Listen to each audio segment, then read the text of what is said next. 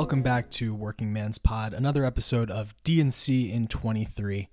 I'm Alex. Dave is going to be joining me in just a minute, and today we are talking all things June 1st, 2023 at the Walnut Creek Amphitheater, aka the Coastal Credit Union Amphitheater in Raleigh, North Carolina. We're going to recap last night's excellent show and precap what's up next on the Golden Road. So this was Dead & Co.'s third and final time playing at this venue, the first since their tour opener on August 16th, 2021. Dave and I were lucky enough to be at that show and at this one. And I think that it's a really nice venue, really nice place to see a show. I think that Dave and I will get into that a little bit in our conversation. But I've seen some other acts here, and it's always pretty well run. It's not too brutal to get in and out of. They have a couple of different entrances and exits and a lot of different parking lots. So good place to see a show. Very well organized and well run. And the vibes were just great last night. So we had a great time, and this was a really, really good show. As all of them have been on this tour. The band is hot. They're playing so well. Let's not waste any more time. Without further ado, here's my conversation with Dave about D&C live in Raleigh. It wouldn't be Working Man's Pod without some tech issues. It's actually been a really long time since we've had any, but yeah. Today you are with me here in Durham, North Carolina, and my internet's been out for 24 hours with no signs of coming back. Maybe Monday you'll be back online. God, I hope so. So we have been working through that this morning, and you've got to get on the road soon. So we are going to just have our chat about the awesome show that we went to last night. We'll do estimated profits. We'll get you on the road. So the vibes were immaculate, as they say. Yeah. The weather was really good, at least during like the shakedown portion of the day. Right. And I feel like the tone on shakedown was just like very pleasant. People seemed pretty relaxed. I was thinking about this morning. I saw so many vendors just with big smiles on their faces yesterday. And sometimes, like in Atlanta, it was such a madhouse. I think that there might have been more stress. Yeah. It didn't seem like there was a lot of that yesterday, though. It seemed like a pretty chilled out vibe. I think what helps is Shakedown is close distance-wise to the other parking lots. And those are close distance-wise to the venue. Yeah. Unlike some other venues where maybe you're walking 10 to 15 minutes to go to like a separate side to get to Shakedown, and then you got to trek all the way back. It's very connected in the amphitheater in Raleigh, and I think that helps.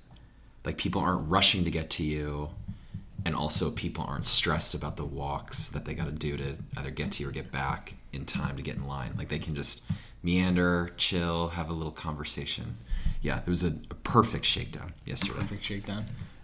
The pre-show vibes were very good, and then we got into the venue. We had more time on our hands than we have in previous shows that we've been to, both together and the Charlotte show that you went to by yourself. So we had time to actually hit the merch table, which was kind of cool. We both got a poster from the Raleigh show. It's the first show poster I've ever bought, but it's a really cool one. I think last night's poster was the best poster so far of the tour. Yeah, I agree. It's really cool. It has like this kind of ornate gold-leafed border to it. And then the inside is two skeletons dancing, and then the background to that is the Raleigh Amphitheater. Like the venue with people in it, which is cool. Which is really cool. So we were excited to get in early enough to do that. We went and hit up Participation Row. They had some good stuff going on there. We let our voices be heard for the North Carolina Conservation Network, which was cool. So that was fun. It was kind of cool to do all of like the pre-show pomp and circumstance. Then we had really good seats.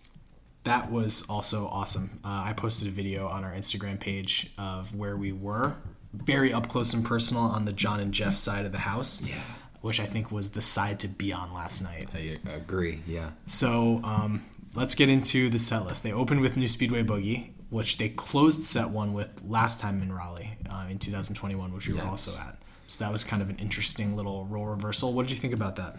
I thought it was as soon as it came out, I was like, a New Speedway opener? This is going to be a weird show. Like, if that's what they're going with, it's going to be a weird show. As far as the song itself, Chimenti was strong the entire first set, but in particular, he was really good on the piano here. Yeah. Yeah, I definitely agree. This was like the first like great Jeff solo, and you turned to me and you were like, he's still warmed up from Charlotte because he had a great night out in Charlotte and just kind of kept it rolling in Raleigh, which was great. Then, why don't you just read us the whole first set list? Sure. New Speedway opener, They Love Each Other, Mama Tried, Easy Wind, Ramble on Rose, and then a jam suite to end set 1, Dear Mr. Fantasy, into Hey Jude, into Birdsong. Powerhouse of a set 1. So because we don't have a ton of time, let's talk about the highlights. So what were some of the high moments of set 1 for you? Well, the next song, They Love Each Other, was probably the highest moment of set 1 for me. I mean, you want to talk about an aggressive, jammed out, They Love Each Other. Yeah. Like, it was the post-hiatus, slower tempo. However, the guitar solo that Mayer ripped out for like the last 4 minutes of the song was some of the most like upbeat and tempo forward soloing he's done with this song ever. So he really put the pedal to the metal for that They Love Each Other. Yeah, he was cooking. If you can hear in the background an odd sound, that's my dumb dog licking himself. He's trying to clean his paws for some reason, so Dave is interfering with him right now, telling him to stop. Sorry about that. But so yeah, that was definitely a high point of set 1 for me. That solo was absolutely ripping. But I think that just the set list from that point was one that the crowd really, really, really loved. I think that the Birdsong especially, they had a really kind of jammy intro into it. Mickey was playing the beam, and they like really got very spacey both in the intro and then in the jam itself. So that was like a pretty kind of beefy first set closer. Yeah. But I will also say Ramble on Rose is a crowd favorite. Everyone was up and dancing for that for sure. And then Dear Mr. Fantasy, people were like losing their minds. And then the song after They Love Each Other, Mama Tried, the crowd was really into as well. Got people dancing. Yeah. Yeah, people were really up and boogieing for that one, which was great to see. The crowd was amazing last night. Yeah. Shout out to Michelle and Phil, our neighbors in the amphitheater. They were very, very pleasant show neighbors. Had some good conversation with them. And they were loving the show as much as we were. But when we looked around, like every time I looked around in the pavilion, literally the entire crowd was standing, like the entire time. And we were up so far, I mean, the best seats we've had so far this tour, that I really couldn't see the lawn very well, but I'm sure they were doing the same. So great, very into it crowd last night.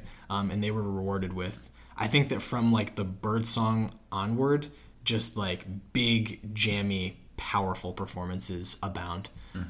So tell us what set 2 is all about. So set 2 at about 5 after 9, they come back out with Sugary, St. Stephen, Into the 11, into Iko Iko, into Drums, into Space, into what we are calling a Dark Star tease. You're not going to see that on the official setlist picture, but for about 3 minutes, both Alex and I were convinced that they were going into Dark Star. And instead, they morphed it into I Need a Miracle, into Wharf Rat, and then they closed set 2 with Casey Jones. Yeah, and then a Black Muddy River encore. Right. So let's start from the top. I think that this is the best Sugary they've ever played. Yeah, it's like what Mayer was doing with They Love Each Other. He just like doubled that energy and fucking sent it on Sugary. And not just in the part near the end where the strumming is fast, but it was like the entirety of his guitar playing. He was adding in 40 extra notes and then strumming really fast and then strumming really fast for that strumming part. And then he would go back and attack it and like play off what Chimenti was doing too. He was on cloud 9 for that Sugary. Yeah, absolute powerhouse performance. Really, like you're saying throughout the song, it was like, it wasn't just one time where his soloing elicited a massive applause from the crowd. It was like 6 different times. Just a relentless version of Sugary. And I was thinking about this during that performance, that I wonder how much of Mayer, how much he realizes that like the second set preview is on YouTube and anyone can watch. And it's usually a Mayer song that opens the second set. And I think about like some of the biggest, most like powerhouse songs, like the Deal in Cincinnati to open set to, and that Althea that we saw in Atlanta the other night. Yeah. Like, he goes hog wild on these second set openers. And I mean, not to say that there weren't other highlights throughout the song. Jeff sounded great. And Bob, I think, had a really strong night on the guitar. Oteil is obviously always tremendous. I'll talk a little bit about him in a couple songs, but I just feel like he's really bringing the heat in those openers. So I thought that was a really good version. If you think that was the best Sugary that the band has ever played, go to DeadyVersion.com and vote on that Sugary. It will be updated by the time this podcast is released. So then St. Stephen.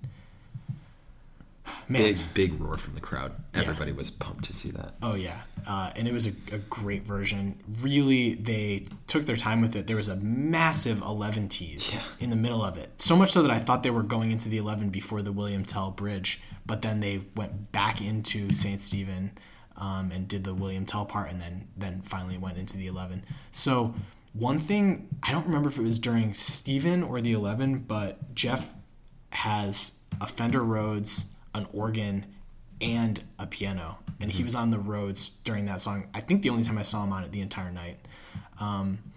But that sounded really good. It was like an interesting little sonic twist of what he had been doing, which I thought was really cool, and just a big, great version of that.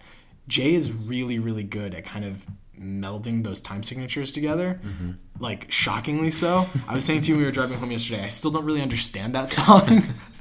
Like, I can keep up with the beat, but I don't understand how he's so good at it. And same with Oteil. Like, I feel like that would be a really tricky song on a bass to kind of keep that 11/8 time signature, but he does so well. And I was also saying to you when they really went fully into the 11, I was thinking, I wonder how they're going to hit this. And the answer was, so on the 10-11 measures, Mickey just laid the hammer down on two of his toms. And so it was like boom, boom, boom. And then they went into the 11. It was powerful and just tremendously good. So I thought that was an excellent, excellent version of the 11. And then what impressed me as much was coming out of the 11 back into a more traditional time signature song, Aiko Aiko. They, like, on a dime, they were back into it and really crushed. A spirited Aiko that had the crowd jazzed up, and then the last 2 minutes of that song, they were pushing the pace, and it was a fun little song to start, and then by the end you were like, oh man, this is a slammin' Aiko Aiko. Oh yeah. Jay was the one who really led that transition. He had like some very authoritative slams on his drums to switch the time and move him into Aiko. That was a really good version. A thought that I kept having a lot throughout this show, and it was a good I Need a Miracle too, but I think I'd like to just jump right into, honestly, the Casey Jones. Yeah. So during the Casey Jones, I was thinking about it, but when I think back to Aiko and when I think back to even St. Stephen and Mama Tried, there's this moment in Justin Kreutzmann's documentary, Let There Be Drums, and we talked to him about this when he came on our show last year, where someone was talking about the Grateful Dead, and he's like, at the end of the day, the Grateful Dead is dance music, and they get people dancing.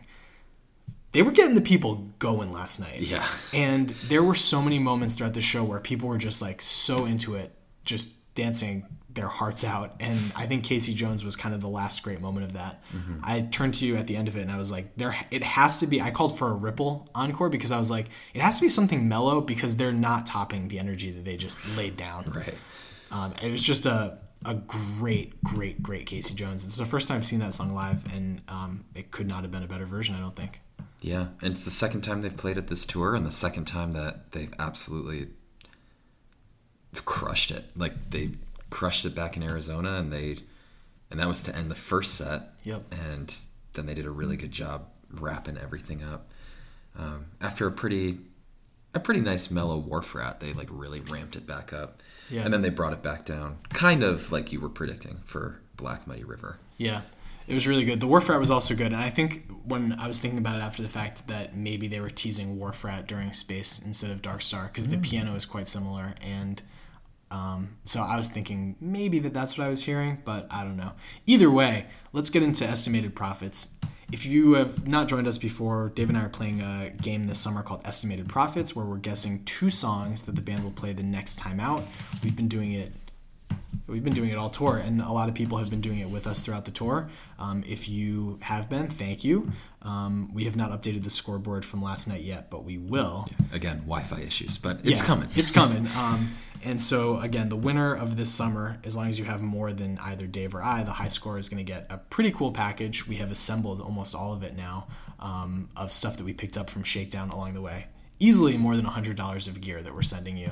And some cool varied stuff. So I think that you're going to like the prize pack if you win.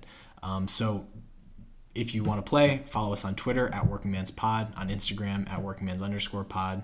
Send us an email, workingmanspod@gmail.com, or go find our Reddit thread that we post every day there's a show. I have the first pick for this upcoming show in Bristow, Virginia, Dave. Mm. Unfortunately, neither of us will be there for the first time in a week. I know. But I'm going to take Dark Star. I thought they were going to play it last night. It sounded like they were going to play it. It sounded like they wanted to play it. And it's been a long time now on this tour since they did, and so I think that they're due. So I'm calling Saturday a Dark Star night in Bristow. I think I'm going to keep my guesses confined to set 1. I think I'm going to... that we're going to get an O'Teal High Time. Ooh. At some point in set 1.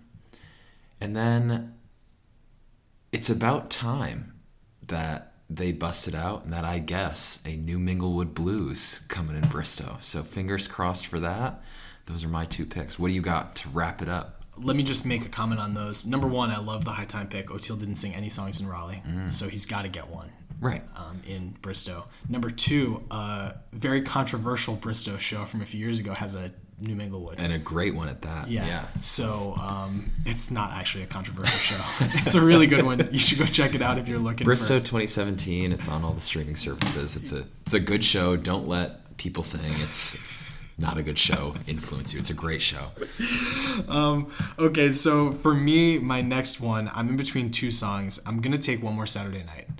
Oh, duh. They haven't played it yet this tour. They didn't play it the first Saturday show that they played on this tour, but I think they're going to do it on this Saturday. The song that I was in between with that was Mississippi Half Step. They haven't played that one since opening night in LA, and I can see them bringing that one back. So if you're looking for maybe a good guess, maybe Half Step. Maybe that speaks to you. Well, that's going to do it for you and I, Dave. I'll let you get back on the road to South Carolina. It's a bummer this is the last Dead & Co. show that we're going to go to together. Yeah, I know. But it's been a great ride. We've seen some great shows together, and maybe there are more in the future for you. There's definitely at least one more for me. Yeah. So that is going to do it for us. Thank you for joining us again on Working Man's Pod on DNC in 23. And until next time, know our love will not fade away.